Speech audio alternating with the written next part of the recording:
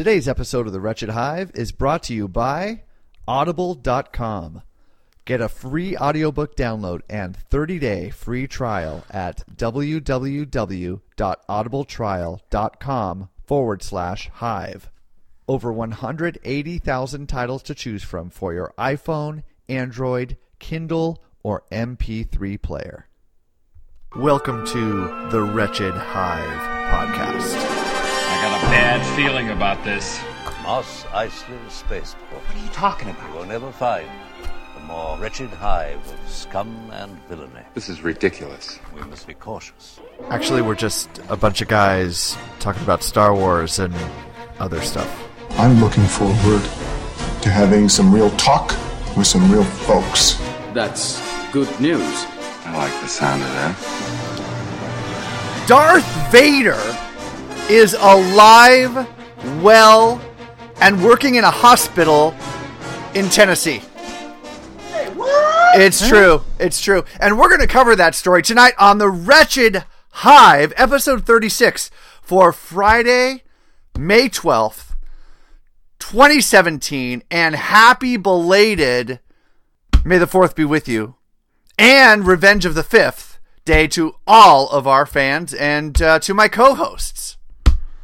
All right, now hold up. I want to contest the Revenge of the 5th as being really.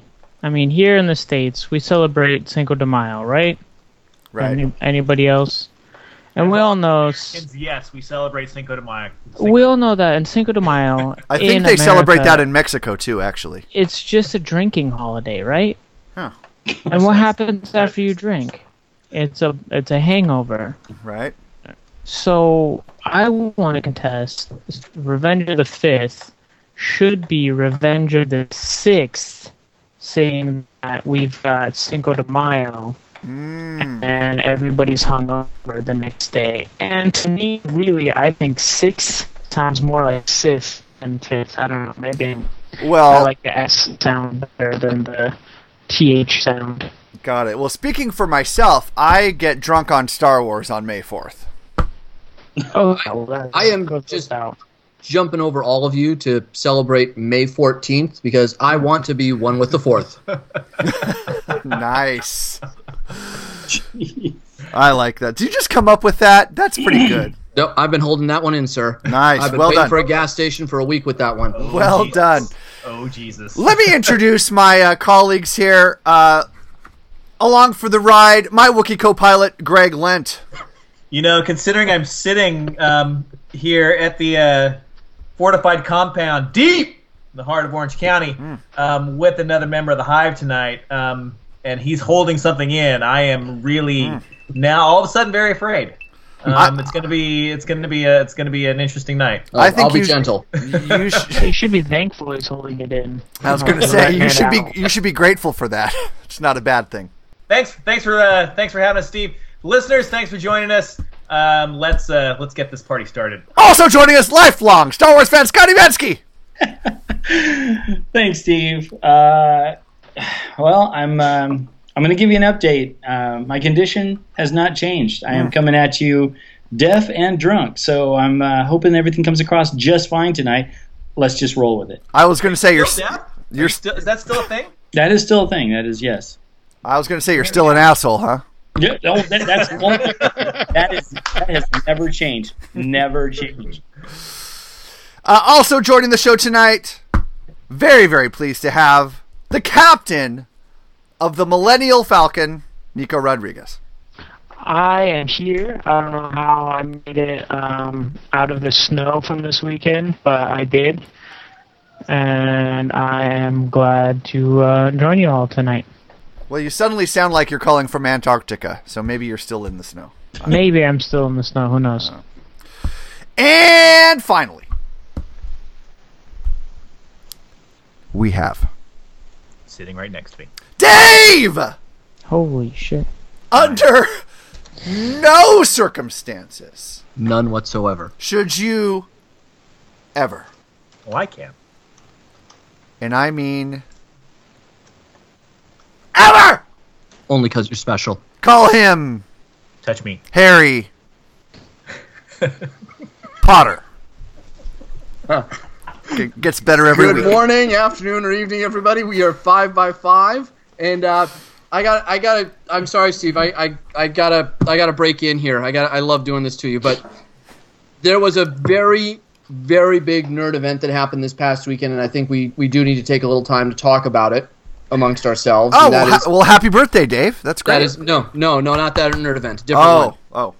Sorry. And that was the opening of the Guardians of the Galaxy Volume 2. And I believe almost all of the Hive have seen it at this point. Yes, for me. Yes, for me. Yep. Nico, have you seen it? Have I seen... Guardians. No. I was in the snow this weekend.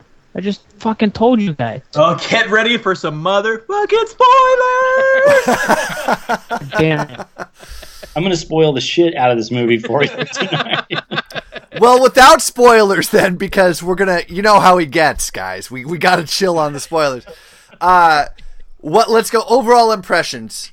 Dave, what did you think? If the first movie was a solid A, yeah. This movie for me was a B+. I'm not one of the haters, not one of the people who thinks it's completely inferior or it was an awful waste of time or effort or anything. I really, really like this movie. I encourage people to go see this movie. Was it as good as the original? No. And I would say, honestly, probably of course not, because 9 times out of 10, a sequel is not as good as the original. 9 times? You haven't even seen the movie. I don't know why you have an opinion on this. No, that's... wow, fucking nerd doesn't know first. Okay, cool. So Greg posted a great story, actually. There is a connection with Guardians of the Galaxy Volume 2 and The Empire Strikes Back. They have a lot in common. IO9 reporting on this, but I don't know how far I can get into this, Greg, if we're going spoiler-free. Greg, what did you think of the movie? Did you think it holds up to the first? I like exactly how Dave put it. Actually, I felt exactly the same way. I really enjoyed it. When the first one came out, it was very unique and very fun. Really, just had a different feel and a different vibe to all of the other Marvel movies. They've all kind of fallen into this. For lack of a better word, is they're all kind of the same. They all follow the same beats, and Guardians was kind of outside of the norm for that. And it still is outside of the norm of the regular Marvel movie, so it's different from the others, but I think that I enjoyed the first one more, but I don't know that I could say... I would definitely say this is one of the better Marvel movies to come out over the past 5 years. So yeah. I agree. I really like this movie. I think Dave's assessment is right on. I'd give it a B+, whereas the first movie was an A, and maybe because it was so unexpected and wonderful and new, and I really was not familiar with the comics at all, so all of those characters were new to me, except maybe Star-Lord that I had seen. Wait, Star-Lord was the one that was familiar to you? Yeah. Yeah, that's odd. What? Thank really? you, Scott. Now, Scott, why do you say that? Star-Lord wasn't introduced until way, way later in the Guardians of the Galaxy universe or the comics. The original Star-Lord character was Yondu, actually. Oh. And in fact, I think the next... I don't think he was Star-Lord. I think he was just the leader. But he was still Yondu, wasn't he? Right. He's still Yondu, but I'm saying he was kind of like the Star-Lord character that we know in the movies. He was the main guy from the group early on. I'm going to say it started back in like 69, 70, around there. Yeah. The original Guardians? Yeah. Yeah, and Star-Lord, I think, launched in one of those black and white magazines, if I remember right, like little 5-page stories written by, I think, Claremont. Yeah. And it was sort of a Superman ripoff. Nico, I'm sorry, I didn't catch that. No, I was going to say, yeah, the Star-Lord, he was all of the Guardians of the Galaxies were all solo comics that were out in the, 50s and 60s, and it wasn't until the, 70s, 80s that they actually brought them together in reboots for the Guardians of the Galaxy. Wow. Fun fact, Rocket Raccoon was actually first dubbed Rocky Raccoon. And of course the Beatles sued him Oh. And they had to be Yeah. called it. Yeah. So- Rocky Raccoon came from the Fuck Beatles Paul song, McCartney. Wow. not the other way around.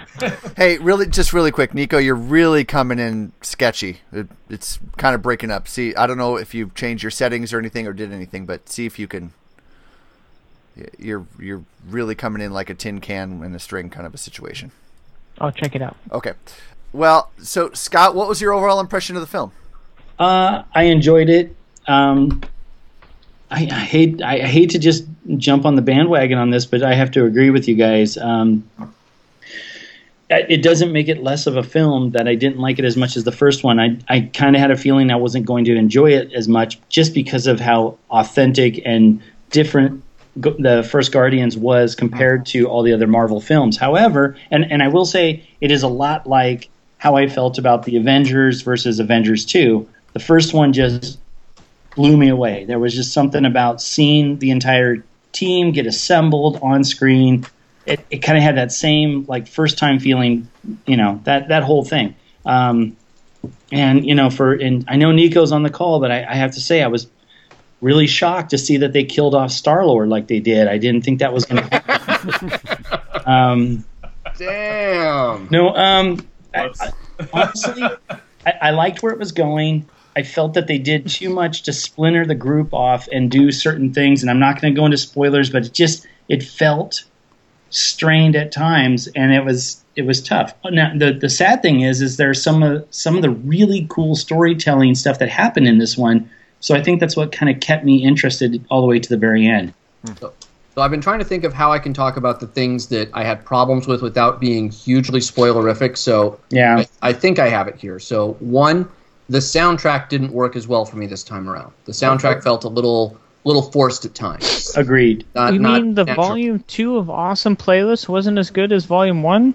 It was a little less awesome. Yeah. It was a little less awesome, and I am genuinely confused why Fox on the Run is in a trailer and wasn't anywhere in the damn movie. That just bugs me. And same with the Bowie song. Wasn't Bowie Suffragette City used in one of the trailers? And I have to go back and check. Yeah, I'd have to check. Another thing that kind of bugged me was I felt like they used a little too much humor in moments and scenes where they maybe should have just let the underlying emotion breathe and be there without the need for a fart joke or something like that. Yeah, true.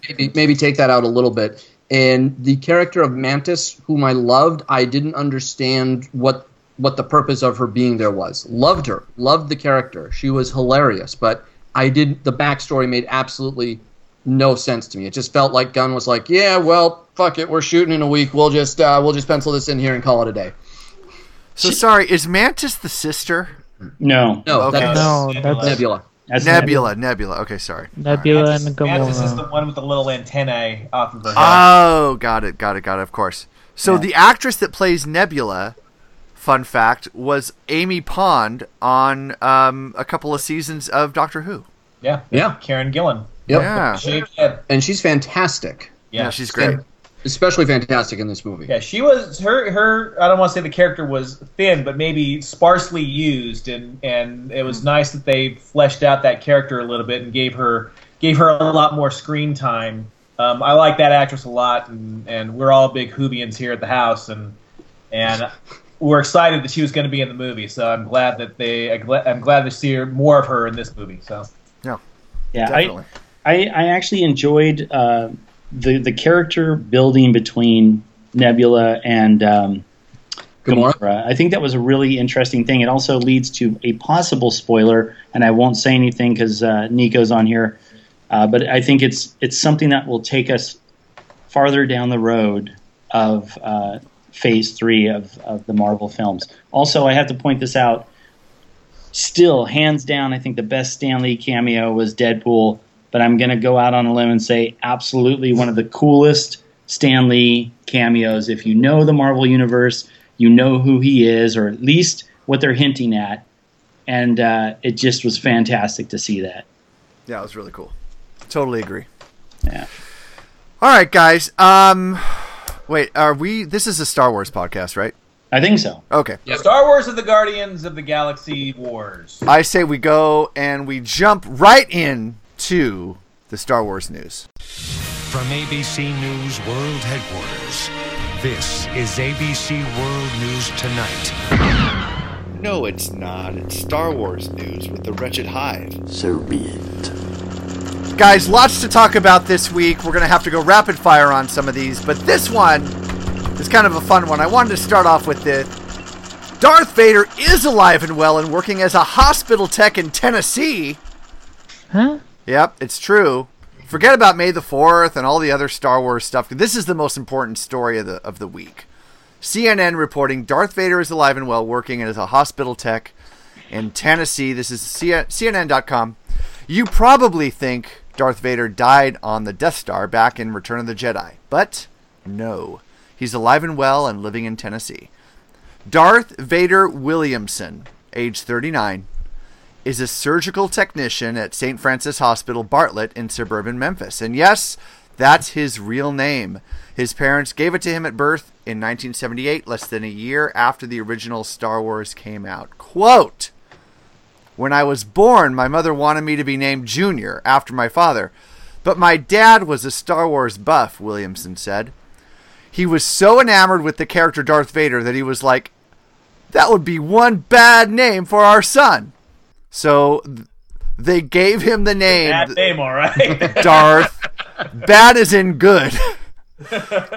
And that leads us to this, people.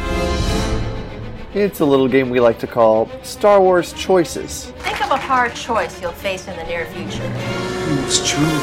Okay, would you rather be intimate with a Wookiee? Choose wisely. Or be intimate with Oola, but Jabba gets to watch? I just assumed it's a Wookiee. Why do I have to choose?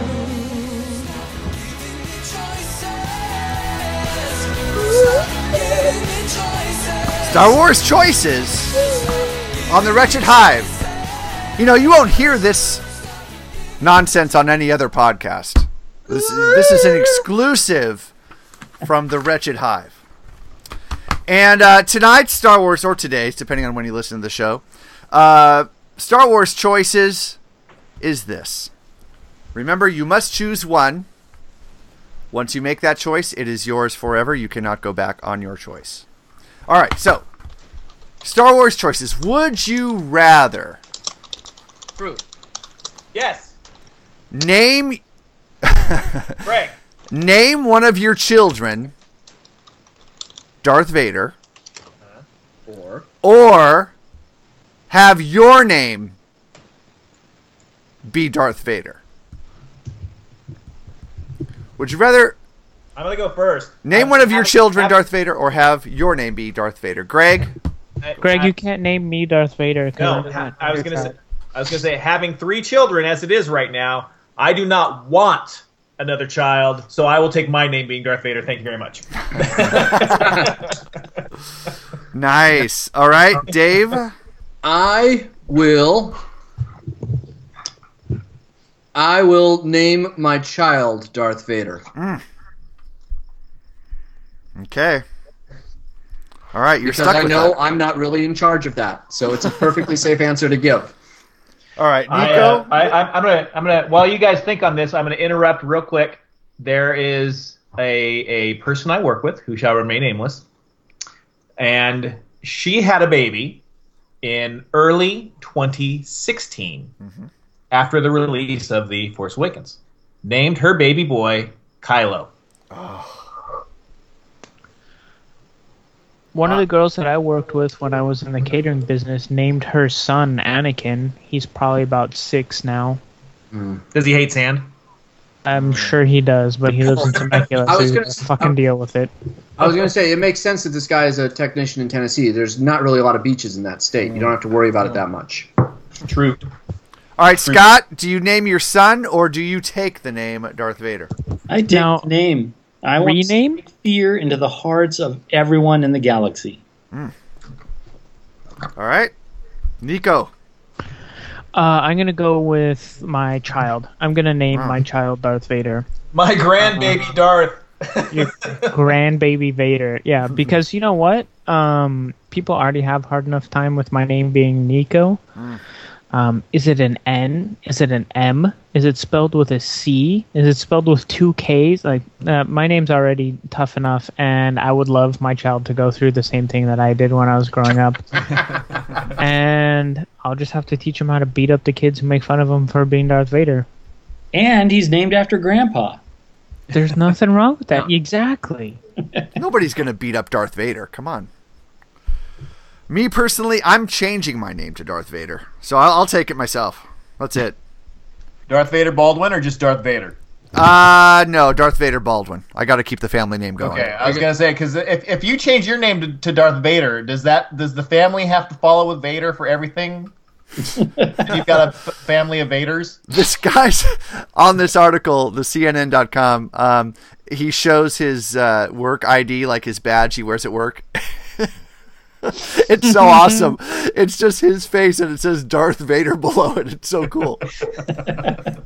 That's ridiculous. Can you imagine getting pulled over by the police and handing him your ID? It's like, no, sir, I need your real ID, please. And he's like, no, really. I'm Darth Vader. There's something wrong with you, boy. How many times has this person actually been pulled over and what could have been a 5-minute, no, officer, everything's fine, okay, great, you're on your way, turns into a 30-minute argument with an officer? This has been Star Wars Choices.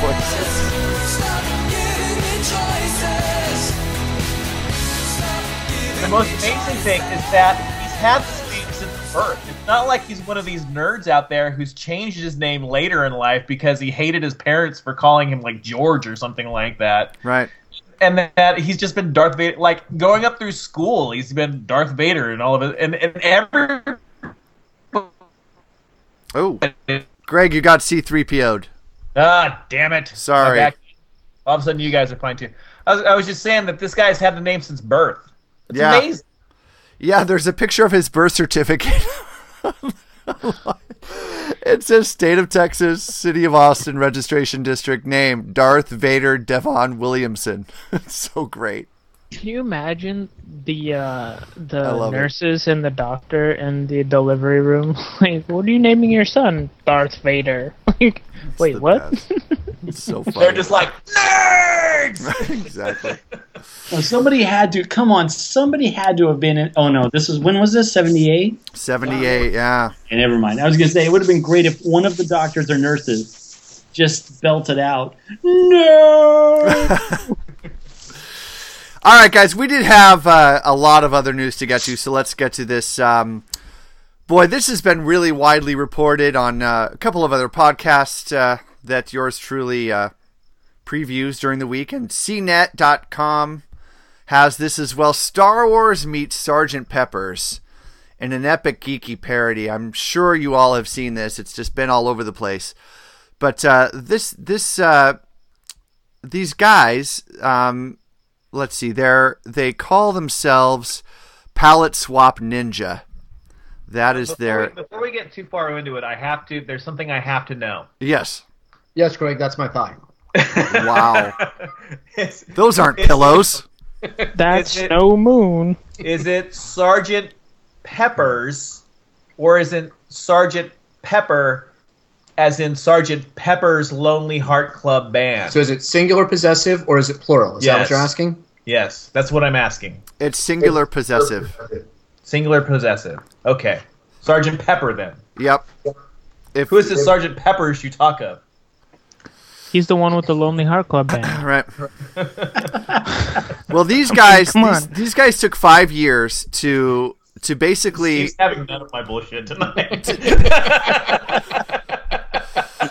deconstruct the Beatles songs. And as a huge Beatles fan, and of course a huge Star Wars fan, I geeked out over this. I think it was Scott who initially shared the link, and I could not get enough of this. I want to play a couple of these, just a few seconds of a few songs.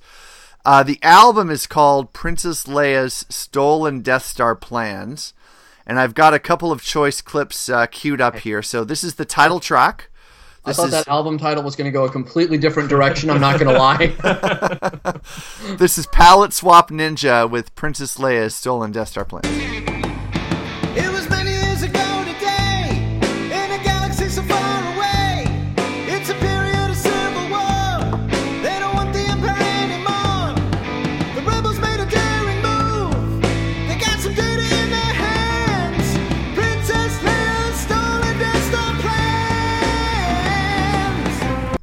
That's just so good. Paul McCartney, he is not. Oh, but I love these guys. Come on. These guys. It's super creative, and this is how far this has reached out into the zeitgeist too. My mom called me about this week. Is that right?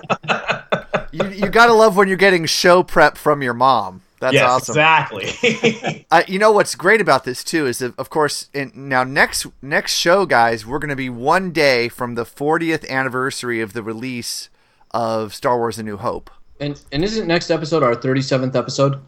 In a row? Oh, yeah. I've got Clerks jokes lined up. Yep, it is our 37th episode. Lined up like guys in a parking lot, right, Steve? Take him on like a circus seal he is, like a circus seal. And I believe either June or July 1st is the 50th anniversary of the release of Sgt. Pepper's. 50 years. So we got some echo coming from you now, Steve. Is it from me? Well, I can hear it too, Greg. but I didn't do anything, so. No, I was going to say I think it's Greg. Oh. Yeah, I think that's Greg or Dave's computer. I promise you it's not my computer. It's one and the same. They're sharing a computer. They're sharing Dave's thighs, apparently. That's what they're telling us. We're docked. Yeah, we are entirely docked tonight. Yeah. Wow. It's magical. You guys do know what docking is. Awkward. Of course we do. Oh, they know what it is. Believe me. Experientially. So this next tune here is Luke is in the desert, and I think this is Lucy in the Sky with Diamonds. Let's check this out. In the desert on a bantha with no name. Picture yourself on a sand-covered planet. The Jawas find droids, your uncle then buys. So good. So they track the entire album while telling the story of A New Hope through the lyrics of these songs put to Sgt. Pepper's. It's just so good. Are you going to play more of that track, Steve? Because the actual chorus about him whining in the desert is great. Oh, yeah, let me just continue. This R2 unit, a bad motivator. Its head explodes and then it dies. Old evaporators and protocol droids, fix them like your uncle said. Life on the world with twin suns in the sky is a bore. Look who's in the desert and whining. Look who's in the desert and whining. Look who's in the desert and whining. Take the joints. That's pretty strong. God. First Pink Floyd's Dark Side of the Moon, and now this. It's just... Very, very smart. Last track I have here queued up, my favorite song on the album, A Day in the Life of Red 5. Here we go.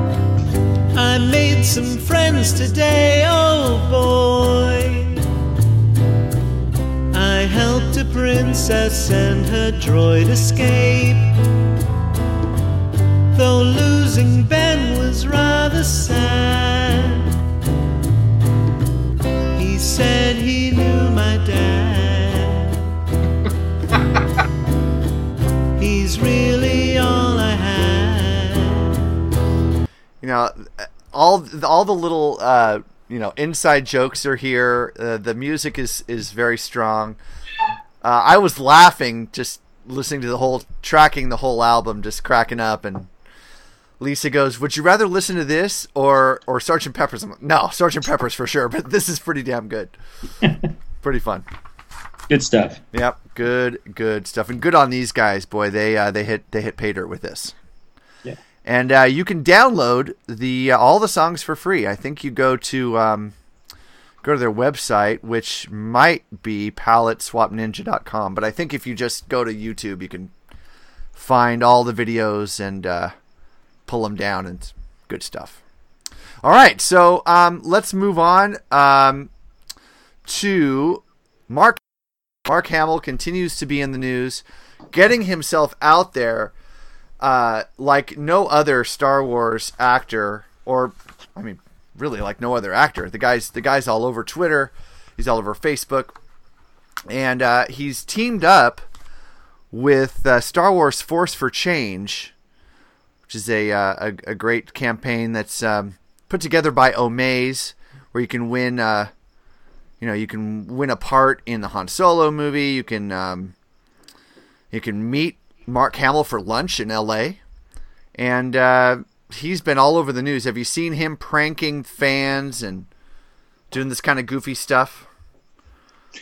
Yeah, he did this for Force Awakens as well. I think he was on the floor of a convention dressed as one of the newer stormtroopers, doing something similar a few years ago. He loves doing this stuff, and I get a kick out of it every time he does it. I think this one he's doing line readings from people at a convention. Is that correct, Steve? Right, exactly. And he's got a cheap Halloween costume, Darth Vader, plastic, just the face mask over his face. Mm-hmm. Yeah, if you go to thewrap.com, you can find this. And by the way, all of our show links now available online at thewretchedhive.net. Any of these links, you can go to thewretchedhive.net, pull up today's show, and they're all there. You can find it. Now, what I loved about Mark Hamill this week was not the videos were fun, and pranking the videos were fun. But, Russia's been in the news quite a bit this week. What? Yeah. Turns out, you have our president and maybe some of his administration might have been in contact with the Russians. Fake news. Yeah. Steve, good thing we got the FBI looking into that. If you keep talking about this, you're going to get all of us fired. I'm going to get censored. So on Monday, this is reported by HollywoodReporter.com. On Monday, Mark Hamill had a great response to some old Russian article that decried Star Wars Return of the Jedi as, quote, the final act in an insidious capitalist plot to militarize space. Wow. The article was unearthed by Matthew Bodner, a journalist for the Moscow Times. And Hamill couldn't resist a retort over social media. In Russian, he wrote, "Go force yourself, comrades." Adding that it was tricky to get Google Translator to spit out the word force. "It must be a plot," Hamill quipped. So Mark Hamill, not one to shy away from making fun of our current situation with our president and in his cabinet, and the news about them potentially being involved with Russia during the election. So Mark Hamill weighing in. I don't think Mark Hamill has a lot of issues weighing in on that, any controversial subject. His Joker, Trumpster, whatever you call him, is still classic to me. It is so damn good. He's been all over the place this week, or the past couple of weeks, too. I mean, he was starting with the celebration, coming up on a month ago now. Yeah. But then he did the Omaze stuff, and then he was on, it was Kimmel, it was while Kimmel was off with the newborn baby. That was the great. appearance with Adam Scott. Adam Scott was telling, he's an actor. He's kind of a B list actor. He's not really an A name. He's always kind of there in the background. He was on Parks and Rec though. He's one of the main guys on Parks and Rec. So good on that show, by the way. He's brilliant on that show. And he was telling a story. I'm sorry we don't have it queued up because it's kind of a neat little clip. He's telling a story how when he was a kid he invited Mark Hamill to a birthday party, and Kristen Bell, who was the guest host, then brought out Mark Hamill, who delivered a lightsaber. It was a very cute moment. It's, I'm going to take this even farther, Greg. He actually told that story a year ago to Kimmel, and since Kimmel was out with some family issues with his newborn kid, Kristen Bell set up this whole joke thing that actually just turned into this amazing moment where Mark Hamill finally came out and had that great little lightsaber moment, kind of like a birthday party thing, and it was wonderful how it was all executed. But you know what was great about that wasn't Mark Hamill. what was great about it was Adam Scott's reaction. Oh, it was sincere as hell. So genuine. So genuine. Yeah. That was really cool. I love his moment. I mean, I'm sure that guy has had a lot happen in his life, but that moment where he's like, "This is the greatest moment of my life," I was just like, "Hell yeah, it is." I'd be doing the same thing, man. Super cool. Yeah, that was awesome. Guys, we need to honor our sponsor. We need to talk about the great service that is Audible.com. And Audible.com has been a longtime sponsor of the show, and they've offered this deal for our listeners for quite a long time now, and some of you have taken advantage of it, and it's an outstanding opportunity to get a free 30-day trial to give Audible a try at really no risk to you at all. You just go and sign up for an Audible account. You get 30 days for free, and you can download. I think it's like 180,000 books. We say at the top of the show, 180,000, something like that, including over 250 Star Wars titles, and including this title. We've got a book review coming up in a little bit, and so we thought we would honor the book review by checking out another book by this author, Timothy Zahn. Of course, wrote the Thrawn trilogy, and this sample we've got here, selected by Scott, was the book 3 of the Thrawn trilogy, The Last Command. This is written by Timothy Zahn and narrated by Mark Thompson, who does a great job. He does a lot of these Star Wars books. Mark Thompson is all over the Star Wars universe. Yeah, he's fantastic. He's really good. So this is the Thrawn trilogy, book 3, The Last Command, by Timothy Zahn, narrated by Mark Thompson. They sat there in silence, each of the individuals in small groups sitting around its own table, while he made his pitch. And as he finished and looked around at them, Card knew they weren't convinced. Brask made it official. "You speak well, Card," the Brub said, his thin tongue flicking out between his lips as he tasted the air. "One might say passionately, if such a word could ever be said to apply to you. But you do not persuade." Do I truly not persuade, Brask? Card countered. Or do I merely fail to overcome your reluctance to stand up to the Empire? Brask's expression didn't change, but the pitted gray-green skin of his face, about all of him that was visible outside his body armor, turned a little grayer. So to download your free audiobook today, go to audibletrial.com/hive. That's HIVE. audibletrial.com/hive/hive for your free audiobook. And listening to that brings back memories, guys. I've got to go back and eventually get to that Thrawn trilogy again. So good. Yeah, that's still on my list too. I think I downloaded the first book of the Thrawn trilogy on Audible, but it hasn't come up in my playlist yet. I'm actually listening to the new Thrawn book, which I think Dave is coming to work on later on, but I'm in the midst of listening to it myself. Nice.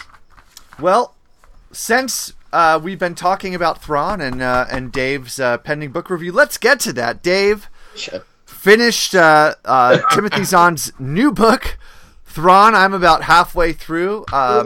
Dave, I can't wait to hear your review of Timothy Zahn's new book called Thrawn. Well, Thrawn is probably the most awaited novel of the entire crop since they rebooted the universe. And that means it is hard to live up to the expectations, because that original Thrawn trilogy, which was the early 90s launch of Lucasfilm trying to do post-Star Wars stuff, was absolutely fantastic. And as any listener of the show can tell, we all have a very fond place in our hearts for it, and we are not alone. Now, the book does, in many ways, live up to the hype, but it does leave a lot of unanswered questions, in my opinion, and that makes it not quite as good. It does give us old patterns in new situations, because this Thrawn is the same character, but in a completely different time and setting and space from the Thrawn that we all know and love from the end of Return of the Jedi. So in the old expanded universe, Thrawn encountered a Republic expedition as his introduction to the Star Wars world in the pre-Thrawn trilogy book called Outbound Flight. Here, Thrawn is exiled by his people and is found by an Empire Star Destroyer explorer post-Clone Wars. And I have to say, when they find Thrawn in exile, what happens next is pretty much Die Hard with Thrawn as John McClane and the Imperials as the terrorists. Because he just starts cutting through them, and about the only thing missing was a stormtrooper with a note in lipstick, "Now I have an Imperial blaster, ho, ho, ho."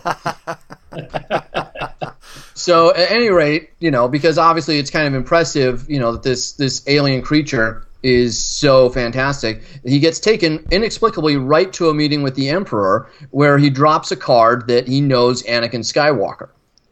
And then the Emperor enrolls Thrawn in the Imperial Academy with the rank of lieutenant, which is typically not bestowed until after graduation.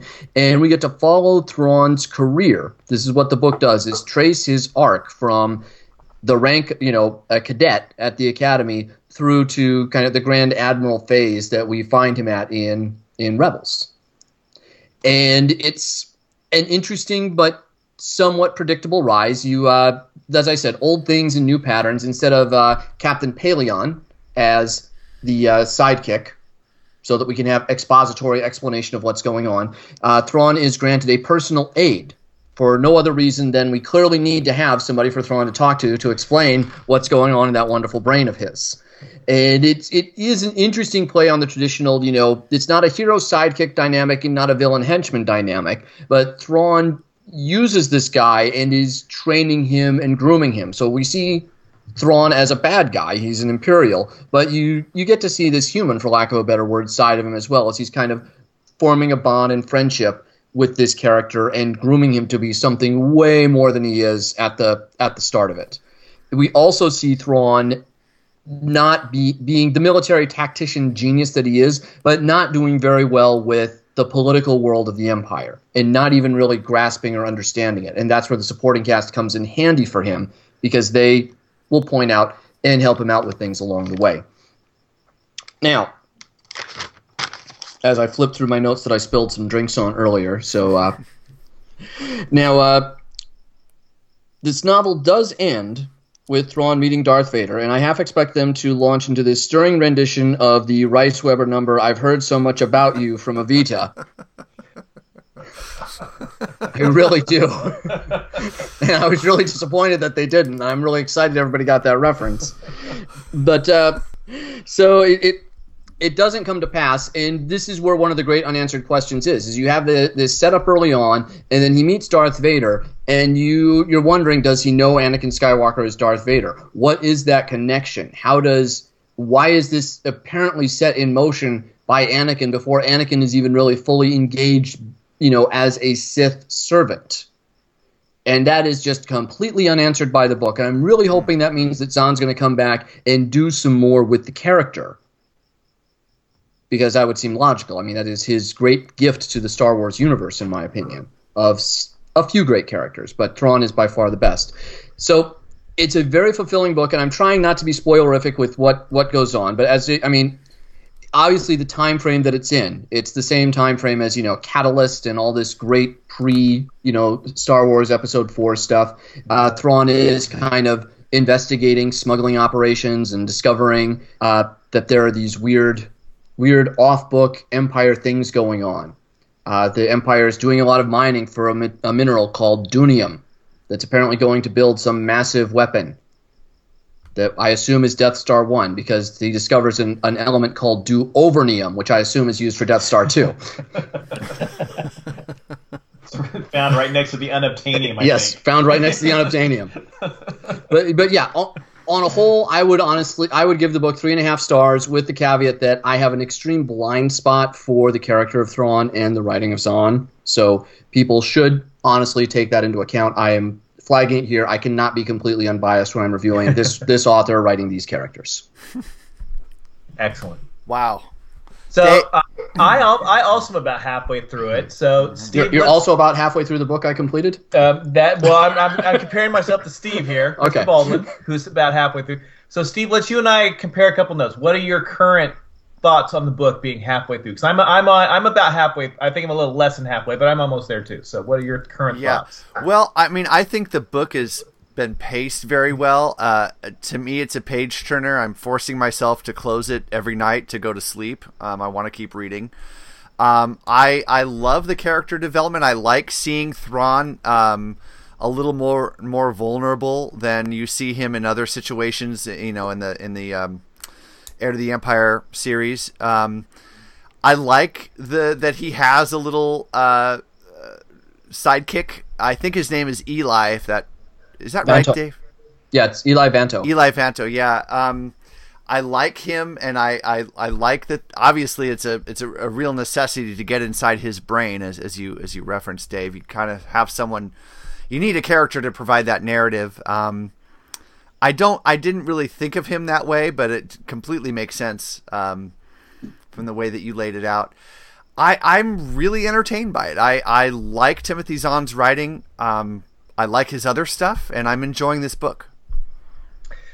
If I were to go back and start this one over again, I think I would go out and I've been a guy who's only listened to books for about the past 10 to 15 years. I haven't actually read a physical copy of a book for about 10 to 15 years.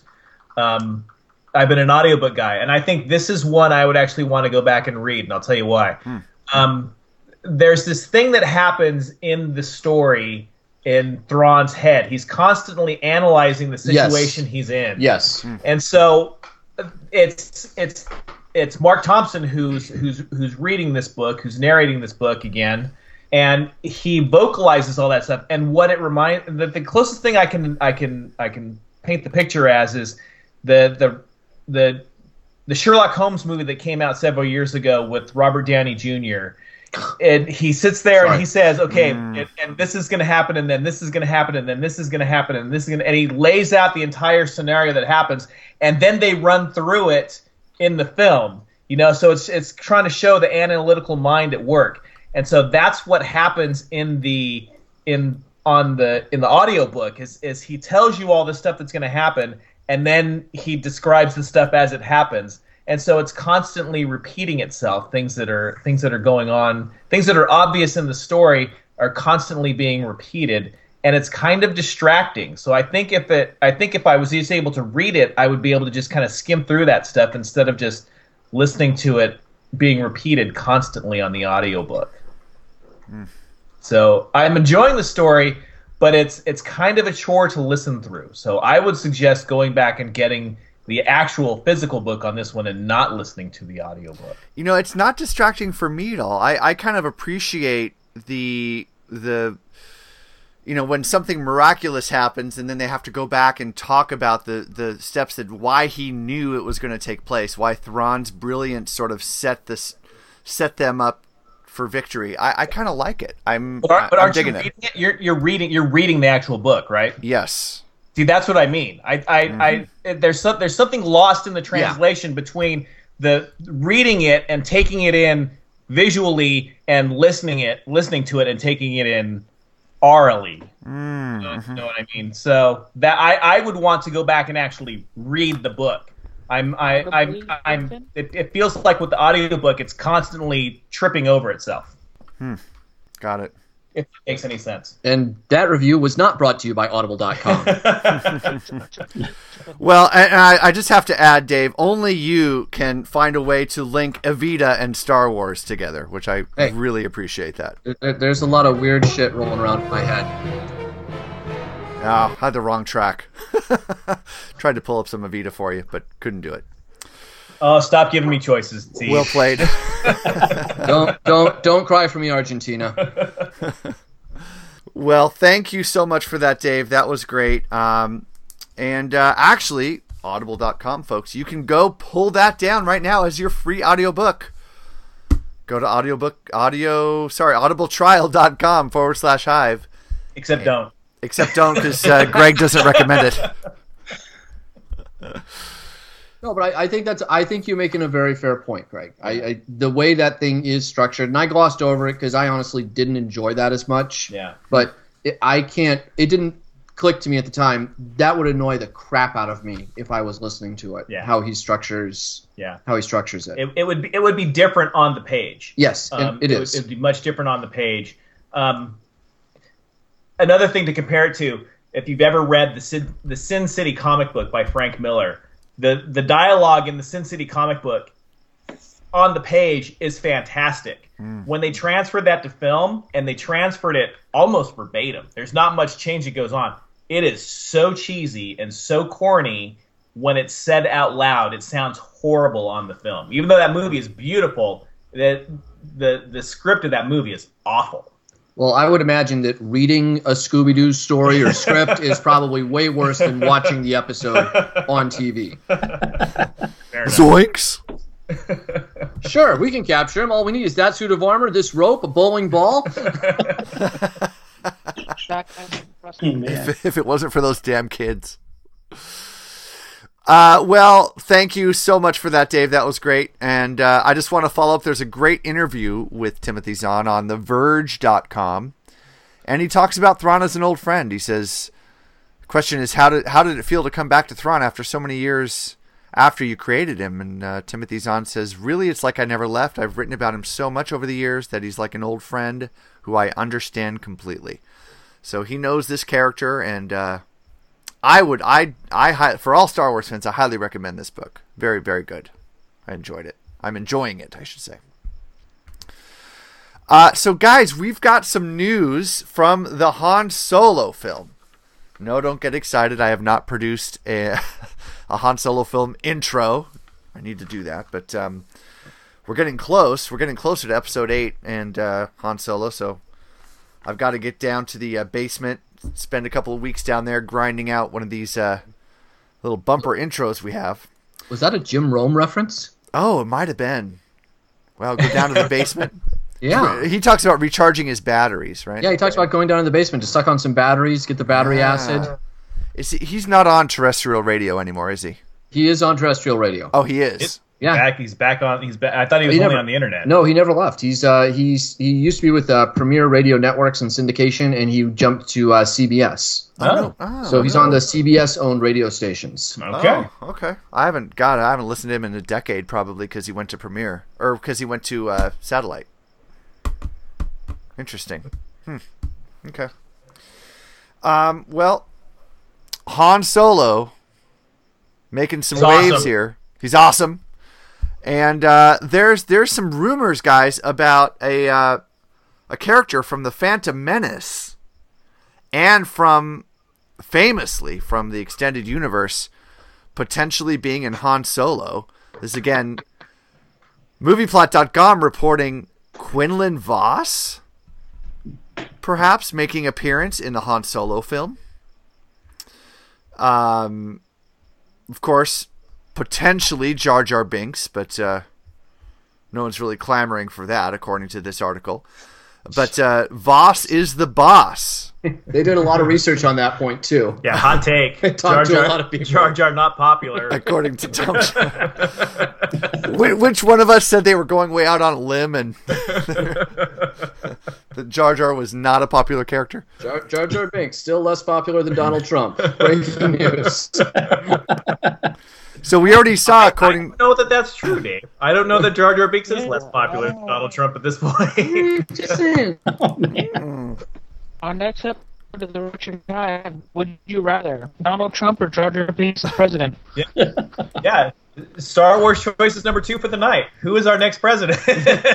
Well, they're both Sith puppets, so I don't understand. No puppet. You're the puppet. Oh my god. Misa met the Russians. Movieplot.com reporting we already saw Gareth Edwards' Rogue One tie into the very first scene of A New Hope, but there's no doubt that in the upcoming Han Solo film will also chart familiar territory. While we have a cast that already includes Alden Ehrenreich as the titular Solo and Donald Glover as the BFF Han Lando Calrissian, there's another big character from the early Glover. days, about to join the galaxy's most infamous nerf herder, and that is Quinlan Voss. So Quinlan Voss potentially in the Han Solo film. That's pretty cool. Also, Daniel Glover. Yeah. I'm sorry, it's like 3-4 episodes now where you call him Glover. Oh, really? Yeah, his name's Glover. Danny Glover. Like a glove. Like a glove. Yeah, like a glove, Like a but Glover. one who makes gloves. What do I say, Glover? Yeah. She's an easy Clover. He's All right. also known as the Childish Glover. Gambino. For all my millennials listening, he's also known as the Childish Gambino. Yeah. And I appreciate that corrections and retractions mid-show. Thank you for making that correction. When he says that, he means not at all. Yeah, I really hate you. Hey man, All right, C-3PO'd again. that was nice. Like the last 4 episodes where you called them Glover. This is the most unlistenable episode we've ever produced. 100%. It's terrible. We're 36 in, man. This is not the most unlistenable. I would debate that battle. Are you betting a testicle on that right now? Nah, I'm not gonna. Take that bet. I will see that testicle and raise you. Wow. Raise me here now. Yeah. You saw what I did there. Other news from the Han Solo film, TheForce.net reporting put a picture online. Actually, this has been reported across other news outlets, but TheForce.net, great website. If you've never been there, go right now. Well, when you're done listening to the show, put a picture up of looks like a Han Solo set that was taken from a great distance at a pretty high elevation, but looking down, it looks like a desert, sort of a little town or little city down there. And so maybe the speculation is that maybe Han Solo, the Han Solo film takes place on Tatooine. So what do you guys think? Why not? That's where Jabba the Hutt is. He actually has a lot of dealings with Jabba the Hutt. I think he's a regular on Tatooine. At some point, he has to be on Tatooine. You're right. Yeah, at least a bit of the movie. Maybe not the entirety of the movie, but at least a bit of it. Yeah. We'll see Mos Eisley Cantina. We'll see Jabba's Palace. No, what's the name? What's the name of the band, Scott? The Cantina Band. The Modal Nodes. The Modal Nodes. Figure and Dan and the Modal Nodes. That's what I was trying to come up with. Thank you. I just imagine that Tatooine will be framed up as this exotic, exciting, Shangri-La place that he needs to go to, and then we'll get there and realize it's Tatooine. Wouldn't it be awesome if he's flying in the Falcon and he sticks an 8-track cassette, in the dash, and it's the Modal Nodes? It says "Awesome Mixtape Volume 1" on it. That's what it says. Exactly. I'm going to back Volume 1 special edition. I'm going to tie this back into your Quinlan Voss thing since we had some technical difficulties there. Yeah. It should be interesting to see if that does actually pan out, because Quinlan Voss has such a weird history with being on film. I don't know how much research or how much you know about Quinlan Voss or anyone else on the show, but Quinlan Voss is obviously a Jedi Knight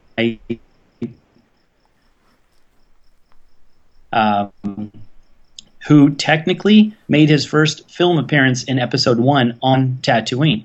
Mm-hmm. Are we losing sound again here? You're fine now. Yeah, he's in the background during a pod race, right?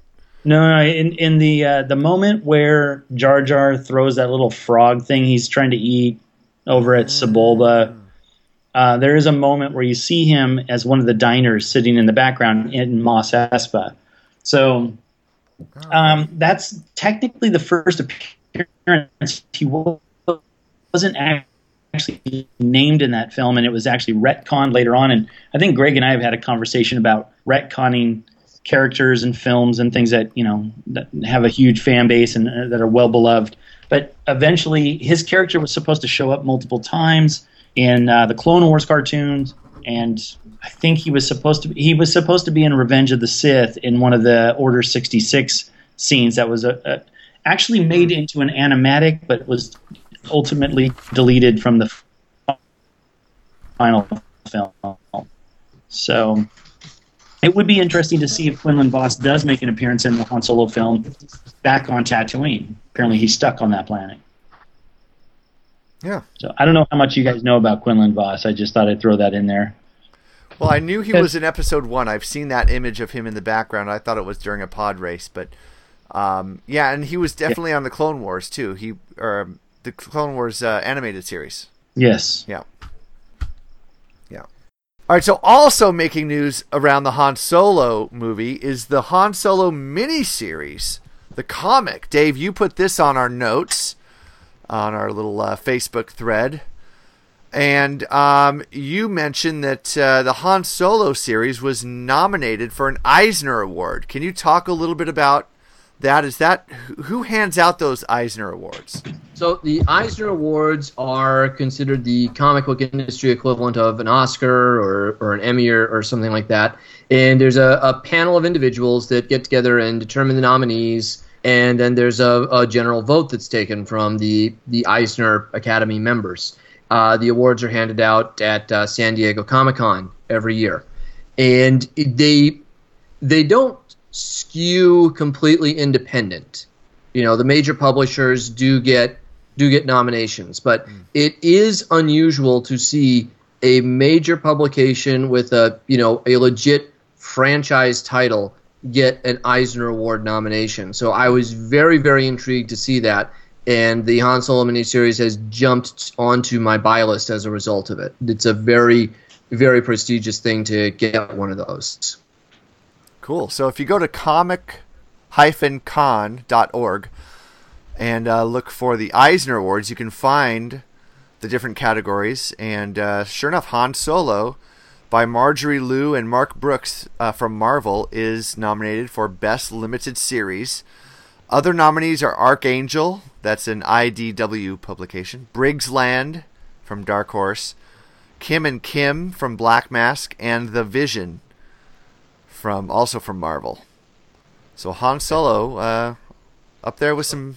Have you read the Vision book, Dave? Is that one that's hit your radar yet? It has hit my radar. I haven't read it yet, but I do want to read it because I have not bumped into a single person who has said a bad thing to me about that book. I hear great things about that book. It's one I want to get to.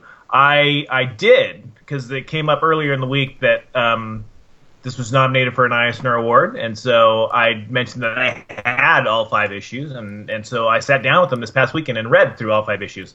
And they're good. They're enjoyable. I think the art is fantastic in them. They really capture that 70s Star Wars feel of all the characters and everything like that. And the ship design and everything is really top notch. Enjoyed the book. It's a good book. Not as good as the Darth Vader book. If you haven't read any of the Star Wars books yet, go and read the Darth Vader Yeah, ones and first. I have picked up the Darth Vader stuff, and I think I've gotten through the first 4 issues, and it's like, oh my god, where has this thing been all my life? Yeah, it's fantastic. So good. So good. The killer assassin droids are like, what twisted mind comes up with that? They're so good. So good. And Dr. Afra, that she actually won the poll. They were having the Star Wars toy. I'm blanking on the manufacturer now, but they were having a poll for their retro line. She was on a poll. Yeah, Excellent. to bring in, what new character would you like us to bring out in the old traditional original trilogy retro style? Yeah. And that character won. I think she has a limited series of her own that I haven't read yet, but I want to pick up because she's a great character in the Vader comic as well. Yeah, really good. Yeah, that whole series is top notch. The Han Solo one good, Darth Vader one better. Yeah, Darth. I haven't finished the Darth Vader, but God, that thing is good so far. Yeah. Nice. Lastly, in the Han Solo universe, portion of the Star Wars universe, I should say, Amelia Clarke is out making the news. And I'm just going to say right now, any story that has Amelia Clarke in it is going to get read on this show. Yummy. I'm a fan. I'm a fan of Miss Clarke.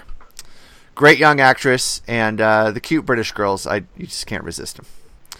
Of course, Game of Thrones star Amelia Clarke was revealed to have joined the cast of the upcoming untitled Han Solo Star Wars story in a mysterious role last winter.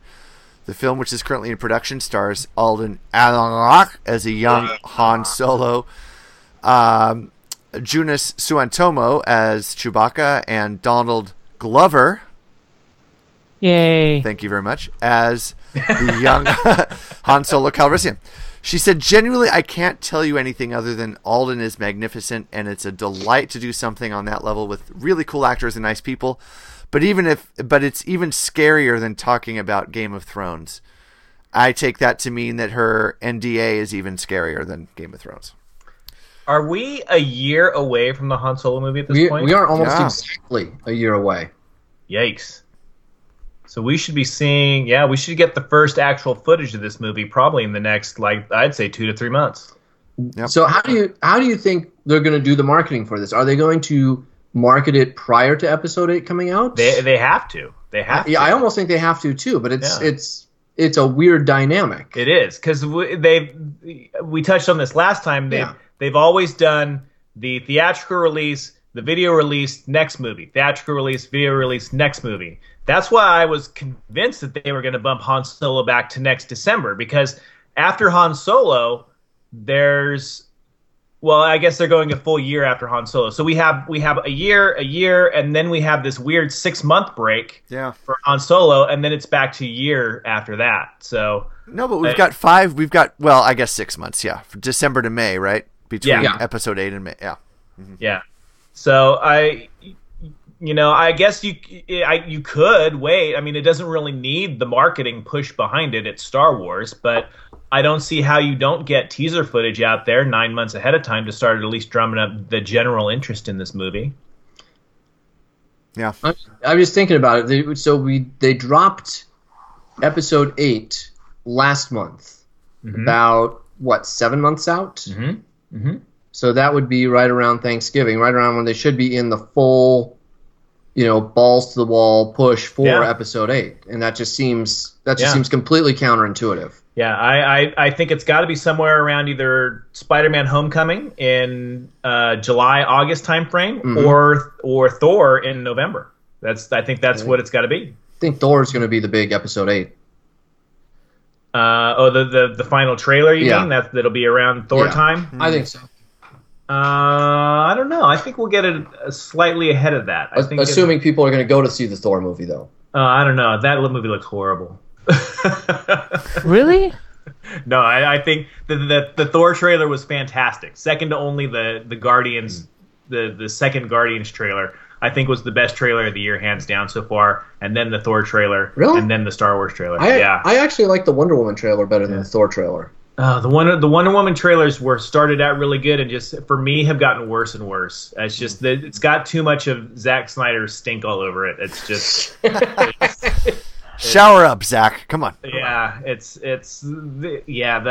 I feel really badly about saying that, because I really want the Wonder Woman movie to really kick all kinds of ass, but the whole DC universe. Well, whether it's fake news in the media, I don't know. It just seems like it's a complete mess and in shambles right now. Well, you have to wonder how many movies Warner Brothers is going to let Zack Snyder fuck up before they just stop going to the well on that. Well, guys, talking about fake news and cute British girls. How's that for a transition? That's why he's the host of the podcast, everybody. Dailymail.com, dailymail.co.uk, if you're in the States. Has this great little piece. I don't know if you saw this, but this is a weather girl on one of their news broadcasts. Really took advantage of her Star Wars fandom, seemingly. And her name is Cyan Welby. And she managed to keep a straight face as she reeled off quite a few Star Wars references in this weather forecast. I'm going to play the whole thing. It's worth it. 39 seconds. Cyan Welby on Channel 5 in the UK. Have a listen. If it'll play. Dove proves it can stop daily hair. No, not that. Advertisement. Ah, oh, son of a bitch. Oh. God damn it. God damn it. Play the fucking video. With these roses, Sorry, we're gonna have to treated with Dove. get past this advertisement. Bib Fortuna. Dove is dry and brittle. Dove deeply nourishes and Talk about Star Wars already. What the hell is this Dove shit? All right, so Sion Welby, Channel 5, in the UK. Have a listen. Well, it's another unusually mild day today with a layer of cloud covering the UK. But if you look farther west, you will be seeing a glimmer of sunshine if you're lucky. However, there will be a fairly light breeze. The force is strong, though, for northern Scotland. And then tonight, the weather strikes back as a deep area of low pressure pushes in from the west, creating storm-like conditions for Northern Ireland and western Scotland. Don't be a trooper. Please take care on the roads. Could be difficult driving conditions. Now, if you're forced to awaken early tomorrow morning, it will be on the dark side, but as you can see, fairly mild, with temperatures in double digits. Far, far away towards the southeast of England, there's a new hope for some sunshine developing in the afternoon. Love her.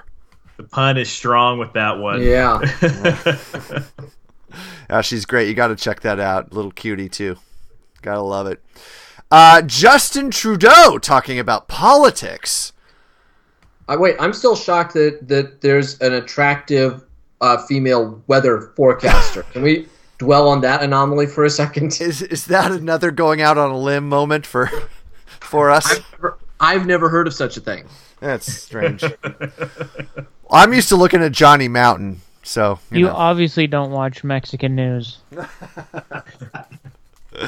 No, never. Justin Trudeau, of course, famously is a huge Star Wars fan. There's video of him, I think, going to see Return of the Jedi with his father, who was also at one point Prime Minister of Canada. Justin Trudeau wore Star Wars socks on television on May the 4th. Prime Minister Trudeau in New York aboard the decommissioned aircraft carrier Intrepid had a political meeting of a different sort. Took place. I am talking, of course, about the sit-down Thursday between Prime Minister Trudeau of Canada and Prime Minister Kenny of Ireland. I thought it would be Chancellor Palpatine.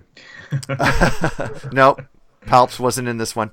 According to NewYorkTimes.com, specifically his socks, he wore mismatched Star Wars socks, one in blue and gray with R2-D2 and the other gold and black depicting C-3PO. So, pretty good stuff from Prime Minister Trudeau. Gotta love it. Pretty strong. Strong in the ways of the Force, those Canadians. Let's see. Guys, we just have one more story to get to. And this was just kind of a fun one. I thought we'd run through this really quick. From CNET, 23 signs you're a Star Wars super fan. I'm sorry, what? Greg, what? Scott disappeared on his camera for a minute there, and all I thought his cat was coming up in the camera screen. Next to the top of his head. I think Scott's going down on the pussy right now. Wow. Oh man. Looks like a hairy one, actually. Meow. Oh man. 23 signs you're a Star Wars super fan is what I started to say.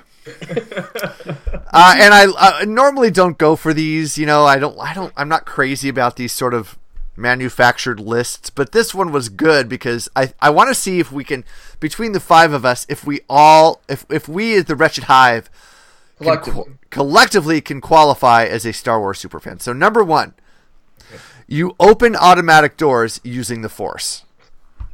Not every time, but I've done it, yes. I have done it. Absolutely have done it, not every time, but yes.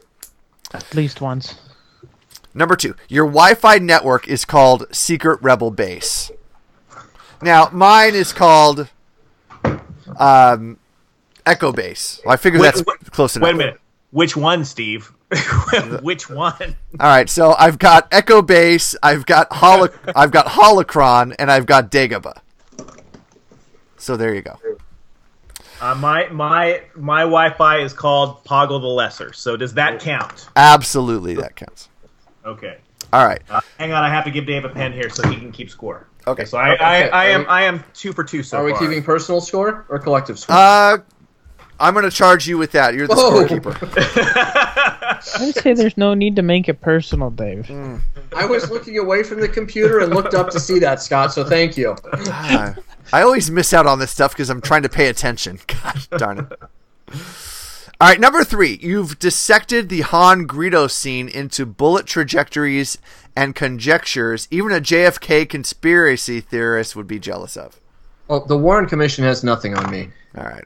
I don't know that I mean, no, I don't think I've actually done that. So I'm gonna say no. I'm trying to give myself the benefit of the doubt on there, but no. I mean, I've watched it on YouTube, but I can't say that. I think you're a damn dirty liar. I'll be straight up, but no, I'm gonna say no. I have gone frame by frame with that scene. If you guys want to count that, I've gone frame by frame to see how they made Han's head move and all of that nonsense. I'll count that. All right. Okay. That's some deep analysis. Number 4. You hate Yuzhan Vong. Hate who? Yuzhan Vong. Yeah, that's a big yes. I don't know who that is. He's the singer in Jabba's palace that was replaced for the special edition. Oh, then I'm going to count that as a yes. I did not know who that was. Knowing who it is, yes. Yeah. Okay, here's the one that might trip us up, I'm thinking. Number 5. You have an eBay alert set for Kyber crystals. No, I can't say that. I can't say that. I don't either. Scott? Nope. Nico? Nope. No. Damn. All right. And an eBay alert for anything Star Wars? Oh, yeah. Yeah. Okay. Have you guys been in my garage? Unless Mrs. Avansky is listening to the podcast, then no, absolutely not. No, not. What's an eBay alert? They have all been erased. We're going to go ahead and count that. Go ahead. Scott's got more stuff than Toys R Us for sure at this point. All right, number 6.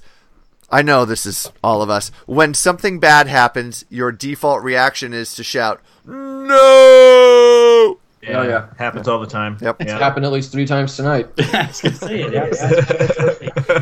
Damn it, Skype is down again. No! All right, number 7. Every time you pick up anything that's remotely long, it's a lightsaber and you make the appropriate noise for it.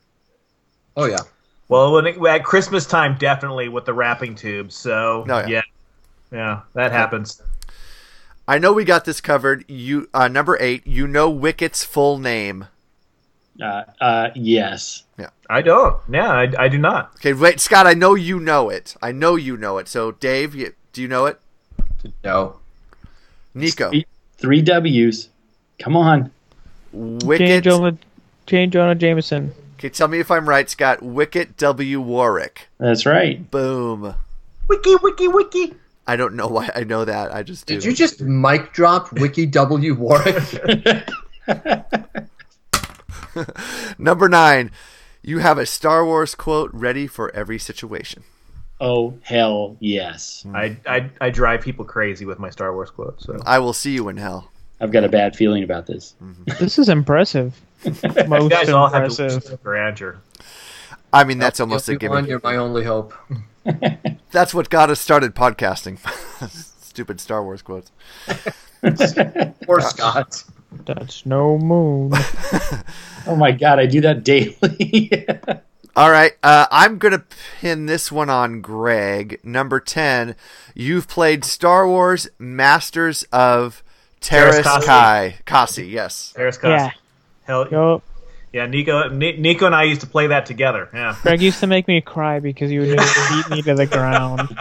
Well, I learned how to rage at video games at a young age because my stepdad was an asshole and he would beat his 10-year-old son. But the best thing about this, though, is it says, number 10, you played Star Wars Masters of Terras Kasi, you poor soul. I loved the game when I got to play it by myself. You just hate your stepdad. Got it. No, I don't hate my stepdad. I hated when he beat me. But that was at every game. He would beat me at frickin' NHL 98 on the Super Nintendo. It's every father's obligation not to take the foot off the gas when you're playing your kid at video games. Oh yeah. I will say he got his just revenge when we got that stupid Green Army Men game, though, for one of the Nintendo consoles. Any first-person shooter game became my playground. All right, number 11. You always let the most Wookiee-like person win. I'm not sure what that means. Yeah, I don't know what that means. I'm pretty hairy, so I'm pretty sure that I win everything. Okay. I'm going to put that down as a no for the group. Yeah, I think we epic fail on that one. Yeah. Because we don't know what it means. What does it mean? It means that you're a pussy, and if you think you're going to get the shit beat out of you, you let the other person win. Yeah. Huh? I see it. Well, do any of us tear people's arms out of their sockets when they lose? Not all the time. No, yeah, just twice that I can remember. At least once. And one time was just to see what would happen. I'm not going to lie. All right, number 12. Everyone repeat after me. If someone says, I love you, you say... I know. I know. Number 13. You have very strong opinions about who the best robot in the Star Wars canon is. Yeah. Yeah, I think so. Yeah. Certainly have an opinion on who's the worst. I'll tell you that. God damn it. So who is the best? IG-88, everybody's all in agreement, right? IG-88, number 1? Howard Droid. In this article's humble opinion, it's K2SO. Oh, that's strong. Yeah, it is, yeah. It's pretty good. Greg, I was going to agree with you. I like IG-88, actually. Number 14, you're still waiting for Kyle Katarn to return to the canon. Same with Dash Rendar and Mara Jade. I'm going to go out on a limb and just say, fuck, yes, I am. Mara Jade. I'm in it, Mara Jade. No. Kyle Katarn. Kyle Katarn. Good God, I can't talk tonight. All three of them. All right, number 15, your favorite member of the Jedi Council is neither Yoda nor Mace Windu. I'd go with that. I don't know. The Conehead isn't my favorite member. There's more than him. Yeah, Master Kit Fisto's pretty cool. I mean, my favorite character is Obi-Wan, so that technically qualifies. You're covered. Obi-Wan. Well, wait a minute. Obi-Wan. When did Obi-Wan become? Okay, Obi-Wan He's a was member of the council. Episode 3. Somewhere between episode 2 and 3. Okay. Yeah. Okay. Yeah, I'm gonna go with Yaddle. Yaddle. the pink Yoda. Yeah, there you go. No, Yaddle's the other green Yoda, not the pink one-eyed freak. Isn't that the girl Yoda? The girl Yoda, yeah. Yeah. All right. Who's the pink one-eyed freak? What's that guy's name? Even Pael. Okay. Greg Lent. Well, you walked right into that one. Nice. Number 16, you've watched Hidden Fortress to identify the similarities. Yes. Absolutely. Nope. No, I think I've watched Fortress. I've never watched it to see the similarities. Wow. Yeah, I've watched everything that's been referenced as a Star Wars. I've actually looked for the footage. Lucas used the World War II footage of the airplanes. Yeah. To see if I could actually... Was that all from Hidden Fortress? That wasn't Hidden Fortress. No, that wasn't Hidden Fortress. But not the dogfighting scenes. Hidden Fortress is it's set in feudal Japan. That's it's a Kurosawa. The samurai one, right? Yeah. All right, number 17. Ooh, this one might trip us up too. 17, you invited George Lucas to your wedding. No, did not. No. I haven't had a wedding yet, so I haven't had the chance. But I will definitely be. Yeah, you have to invite him. That way I will send him an invite, whether he shows up or not. That's not up to me. My wedding happened in the middle of the prequel, so fuck him. Number 18. Go to your wedding anyway. Number 18, you've chosen a side between Lopty Neck and Jedi Rocks. Yes. Lopty Neck all the time. Every day. It's got to be Lopty Neck. Come on. Number 19, you've had your picture taken with an actor whose name isn't even in the credits. I can't say I've done that. Yep, I have. I will post it on our page, too. Who did you take a picture with? Do you remember? Yeah, it's the I can't remember her name, but she was the second person to play Greedo. And there's Greedo in the high heels. That's right. That's that lady. I also got my photo with Uncle Ben. He's in the credits though. I'm sorry, Uncle Owen, and well, he's in the credits too. Peter Mayhew, obviously. You're just being a dick. Also in the credits. Come on, Scott. You one, man. I'm cool with that. Well, look, because the question isn't worded very clearly, the question is not specific to a Star Wars movie. Therefore, yes, I have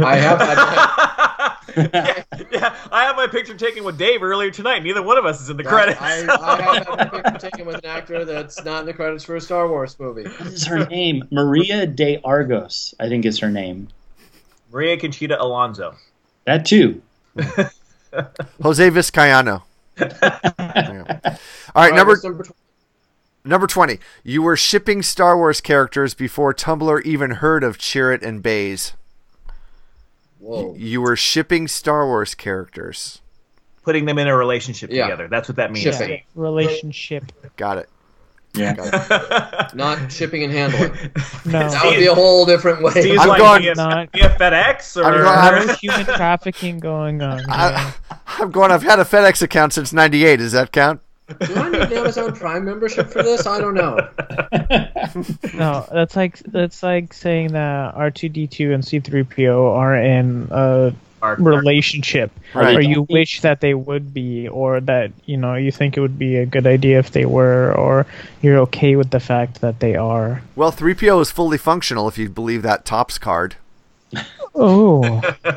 Wow, so there you just go. like Data from Star Trek. I'm telling you, they were docking in one of the episodes. Number like 21. Dave tonight. Number 21. You can tell the difference between the special editions and the DVD release. Come on. Come on. Number 20. Number 22. Speak fluent Yoda. You do.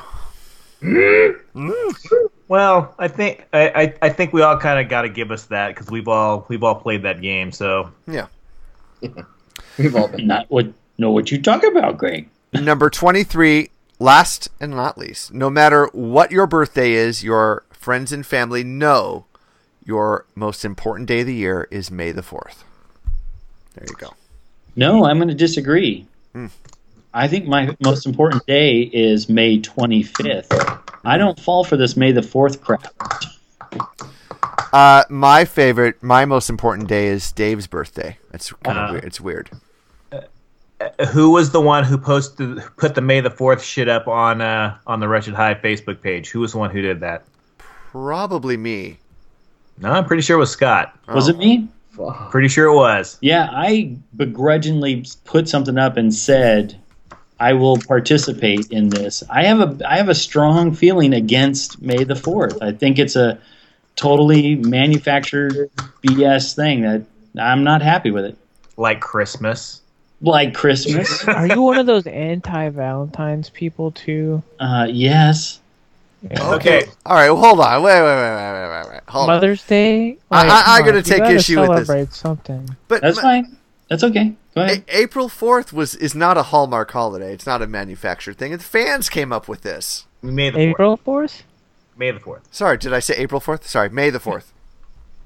Go ahead. No, I mean it's that's it. I mean, May the 4th is a fan creation. Fans like us came up with this silly holiday to sort of, celebrate Star Wars. And actually, I think the genesis was, I looked this up earlier this week, according to the news source that is never wrong, Wikipedia.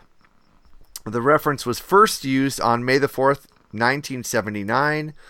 The day Margaret Thatcher took office as Prime Minister of the United Kingdom. An online news article. That's interesting. An online news article in 1979. Okay.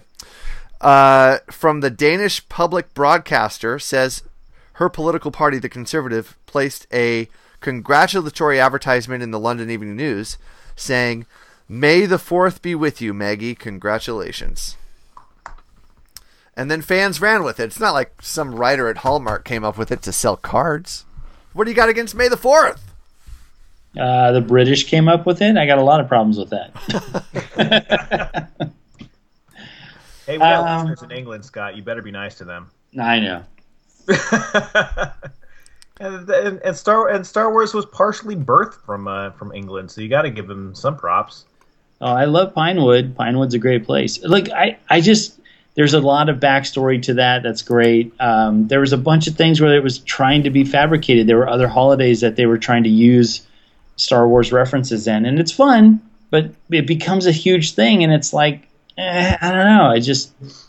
I'll participate. I'm a Star Wars fan, but it just starts to get on my nerves after a while. You're curmudgeon, is what you are. Ladies and gentlemen, the enemy of fun, Scott Avansky. I am. Scott, do you celebrate March 14th? March 14th? What? Well, you can be one with the 4th. So, final score. No, March 14th is Pi Day. 3.14. So, final scores, everybody? Yeah. Final scores? I had 17 out of 23. Ooh. Well played. And I did not. I thought Dave was keeping score for all of us. Oh, I didn't count actually. Dave, it looks like I'm looking on his little scratch pad. I had less than Greg did. He's got 12. The consensus for no's for everybody was 3. So we are as a group we were 20 out of 23. Yes, that's what I thought we were tracking. That's pretty strong.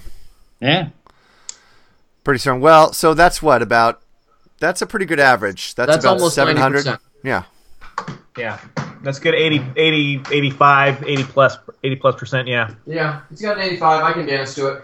Pretty strong. All right. Well, as Star Wars fan, we're a solid B.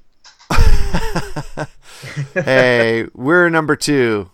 All right, this guy's number 1. It's the very lonely Luke tweet of the week. Red 5 standing by. Because if there's something to whine about, you can count on Luke. But I was going into Toshi Station to pick up some power converters. Even though he's now an old man. No! It just isn't fair. Greg, what do you got lined up for us this week? Is it not fair? Is it not fair? That is the question. This week, there was a trend that started after the trailer was released, whereas just a lot of conversations between very lonely Luke and Rey. So I don't know how lonely he is anymore now that he's got Rey on the island, because he's having a lot of conversations. So from May the 2nd, what I have here, it says from very lonely Luke himself. He says, "I am very persuasive. I convinced my dad to switch sides." Rey's response to that is, "How?" VLL says back, "I got shocked until he felt sorry for me."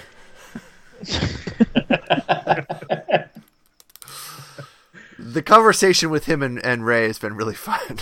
It's pretty good.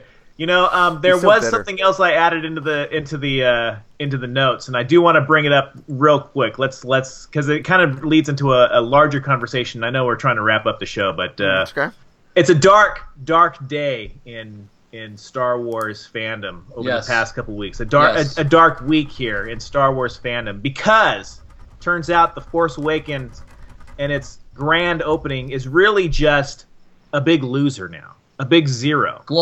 Globally, a big nothing, because the new box office champ, as far as opening weekends goes, is a little independent film I don't know that you've heard of, called The Fate of the Furious. Let's get rid of that.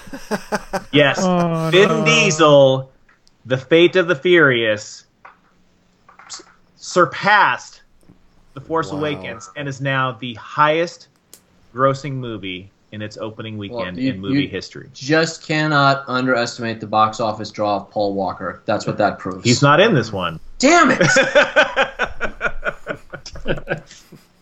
That's amazing. What did it make opening weekend?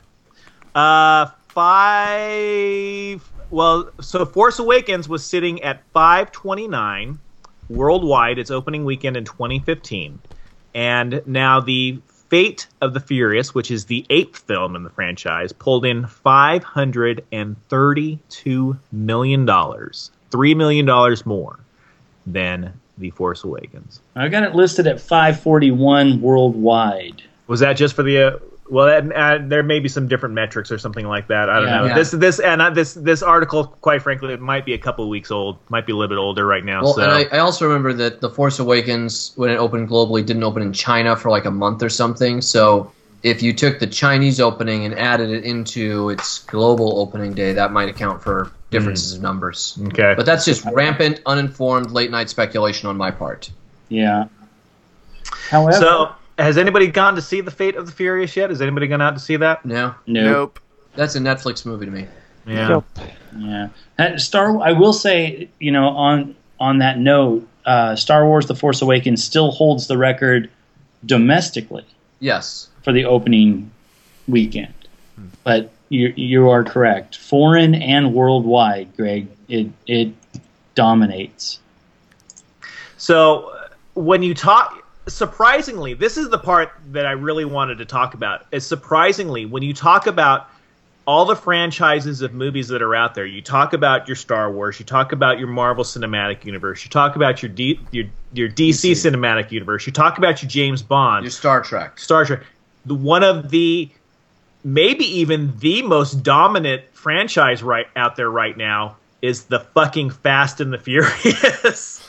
Yes. And that is because a car chase doesn't need a subtitle. All right, I need to admit this. I have not seen any of the Fast and Furious movies. Okay. Wow. All right. The first one, actually, I think is a solid movie. Yeah. Okay. I'm not saying it's Shakespeare. I'm not saying it's winning an Academy Award. It is a solid action movie. I'm going to take the opposite take because the first one is Point Break in cars. It is the exact same movie as the movie Point Break, and it's well done. And what's the problem with that? And it's okay. But the for me now, the farther the series has gone along and the more ridiculous it's gotten, the more kind of must watch. These movies are so horrible, they're actually extremely watchable and extremely entertaining. So bad it's good, huh? Yes, they completely turn the corner. It is Yes, it is over the top, excess, Rube Goldberg crazy. I watched the seventh one because I was curious. Yeah. What are they going to do with Paul Walker? Yeah. How are they going to solve that problem? Yeah. And I enjoyed it. I didn't regret taking 2 hours out of my day to watch it. But I've not seen a movie pick up steam so much with each passing movie. Usually movies kind of die out, and the fever kind of wanes for it. This one grows every single time. It's amazing. No, it's fair. The fever has not broken on the crazy of this thing yet. Yeah. Because I'm pretty sure this one had The Rock deflecting missiles with his fist and some bullshit like that. It's literally one of those movies where they're firing a missile, at the guy, and he'll punch it, and he'll be okay. Awesome. All right, I will commit to watching one of the Fast. Which one should I watch? Should I watch 7 or 1? It doesn't matter. Honestly, I would start with 1 though, just because that does introduce the characters. It gives you the foundation. And then you can enjoy the crescendo of excess and ridiculousness that Greg just laid out. And here's how we'll tie this all back in. Fast and Furious has an end credit scene. It was one of the early movies to throw in an end of credit scene. Yeah. Yeah, I think because that was number 3. I think that was number 3 had an end of credits with that was the return of Vin Diesel because he had left the franchise after the first one and was gone for 2 and 3 and is in the end credit scene after 3. Was that Fast? No, in the end credit scene after the first one, Fast and the Furious. They show him driving through a town in Mexico. Okay, yeah. That's right. That's right. Was it Fast and the Furious 3 Talladega Nights? What? No, it was Tokyo Drift. Tokyo Drift. Tokyo Drift. The main character in Tokyo Drift, I shit you not. Yes, I know. His name, first name is Han, middle name Seoul, like the city Seoul in Korea, last name O. What? Han Seoul O. You've got to be kidding me. I shit you not. What the hell? They stole my character. God damn it. Tokyo Drift, the third movie, happens right before the sixth movie. Yeah, the timeline is completely all jacked up. Yeah. It's so jacked up that all the movies are out of order. None of them except for the last I think 3 or 4 of them. They're all finally 6, 7, and 8 are actual sequential. But the rest of the movies don't take place in any type of chronological order at all. Yeah. Yes. And Greg, to add to your awesome rant here, Fast and the Furious, as a franchise, sits in 10th place as the highest franchise ever. Right now at $1.5 billion. That's and considering there's 2 more movies coming out, I think that's only going to get stronger. Yeah, it'll at least jump to 6th or 7th, but sitting at number 1 right now is, take a wild guess. Marvel. Yeah. Just because there's so many movies. Mm-hmm. Yeah. Star Wars is at number 2, and it is now called the J.K. Rowling's Wizarding World. Harry Potter. Yeah, I didn't think of Harry Potter. Where's Bond on there? Yeah, considering there's 25 Bond movies, but they don't do not all of them do, and they come out so far apart now too. So Bond is sitting at number 6 with $2.1 billion. God, no. Marvel's at $4.4 billion, and Star Wars is at $3.3. I almost hope that it gets passed by the Fast and Furious movies, just so Bond can be at number 7. That's where it should be. Yeah, it should be there. They should just honorarily put it there, no matter what.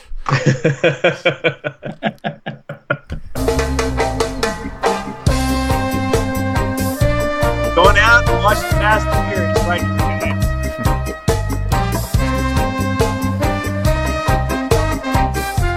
Everybody's with me? Who's with me? What was that, Craig? Say it again. Going out and watching the Fast and the Furious right now. Oh, let's do it.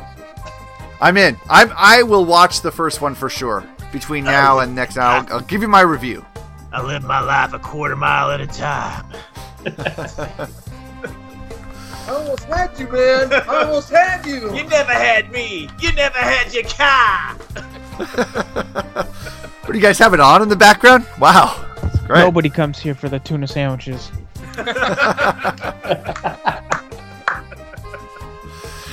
Well, if you enjoy a good tuna sandwich, leave us a voicemail and tell us your recipe. It's 562-455-4483. That's 562-455-HIVE. You can email us, wretchedhive@yahoo.com. Find us on Facebook. It's facebook.com/Wretched Hive Podcast. You can find our new home on the web. That's www.thewretchedhive.net. You can also tweet at us at WretchedHivePod. But maybe the best way to find us and check out the show and connect with us is through iTunes. Go to iTunes on your mobile phone or your computer. Bring up the podcast section. Search for the Wretched Hive Podcast. We are the first ones on the list. Subscribe to the show. Leave us a review. You know, those iTunes reviews really help us out. Leave a review. 5 stars preferably, but 1 star if you're so inclined. Any number of stars, we don't care. We just want to hear from you, our fans of the Wretched Hive Podcast. And episode 36 is in the books. A big one next week, next 2 weeks from today. Episode 37. 37? 37. So guys, final thoughts on this week's show. Fast and the Furious, guys. I can't get over it. It did that well. Is it going to keep it up? Is it going to continue that well, though? It's not going to. It's going to keep it up about as well as Greg has been all night long with Dave sitting next to him. Wow. Guardians completely obliterated it at the box office this week. Yeah. Guys, have a good couple of weeks. May the Force be with us all. I feel strangely cut off.